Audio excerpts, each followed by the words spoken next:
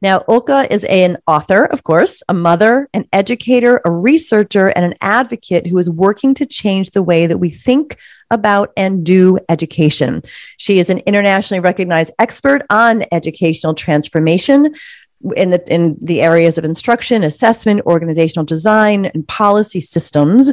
She also has her PhD from the University of Oxford, a JD from Harvard Law School, and is a 2-time TEDx speaker, and also has been recognized nationally for her leadership as a Harry S. Truman Scholar, a British Marshall Scholar, and a Paul and Daisy Soros Fellow.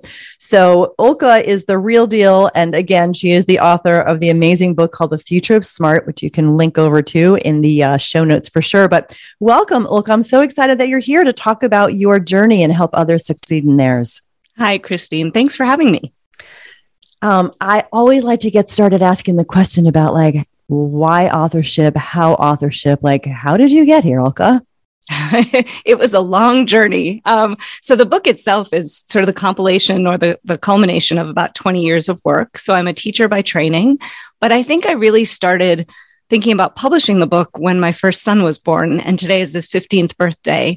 But I remember thinking that there was so much I was learning, and synthesizing it and thinking about it and putting it out into the world for other parents felt like something I wanted to do. So that was back in 2007.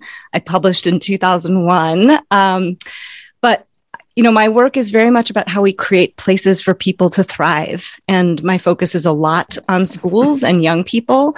But I think about the work that you do and a lot of your authors do, which is helping adults to kind of find their voice, find who they are, and put their gifts out into the world. And that feels more necessary than ever, the way the world is today. So that is why authorship. And I'm excited to talk about that journey a bit more.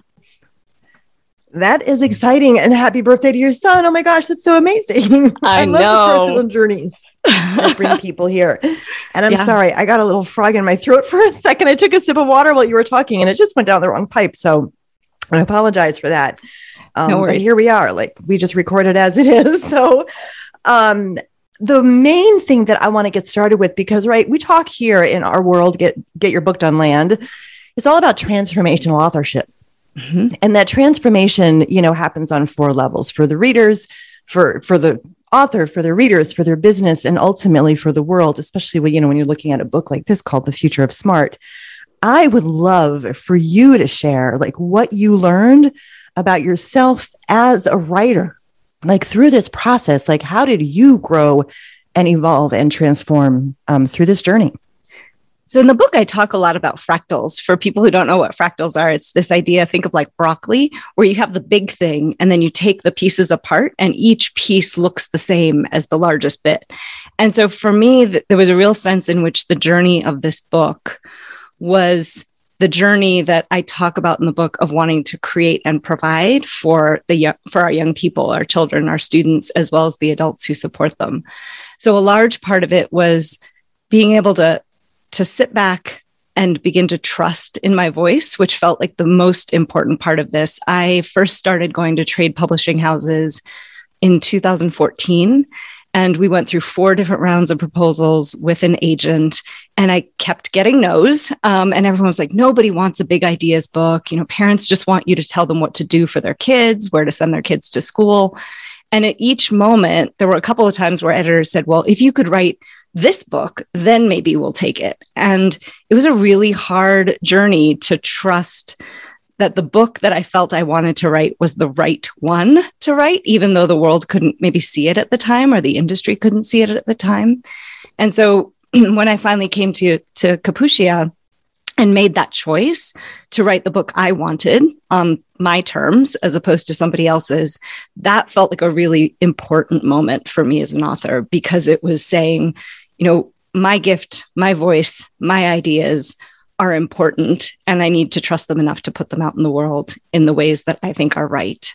And I'm happy to keep talking, but you may have sort of more prompts. But so that was the first, is really beginning keep talking. To trust myself. Yes. Yeah. Because every word you're speaking right now, I'm like, go Ulcca, because this is what authors need to hear. So keep going. I'll chime in, but keep going for now. Okay.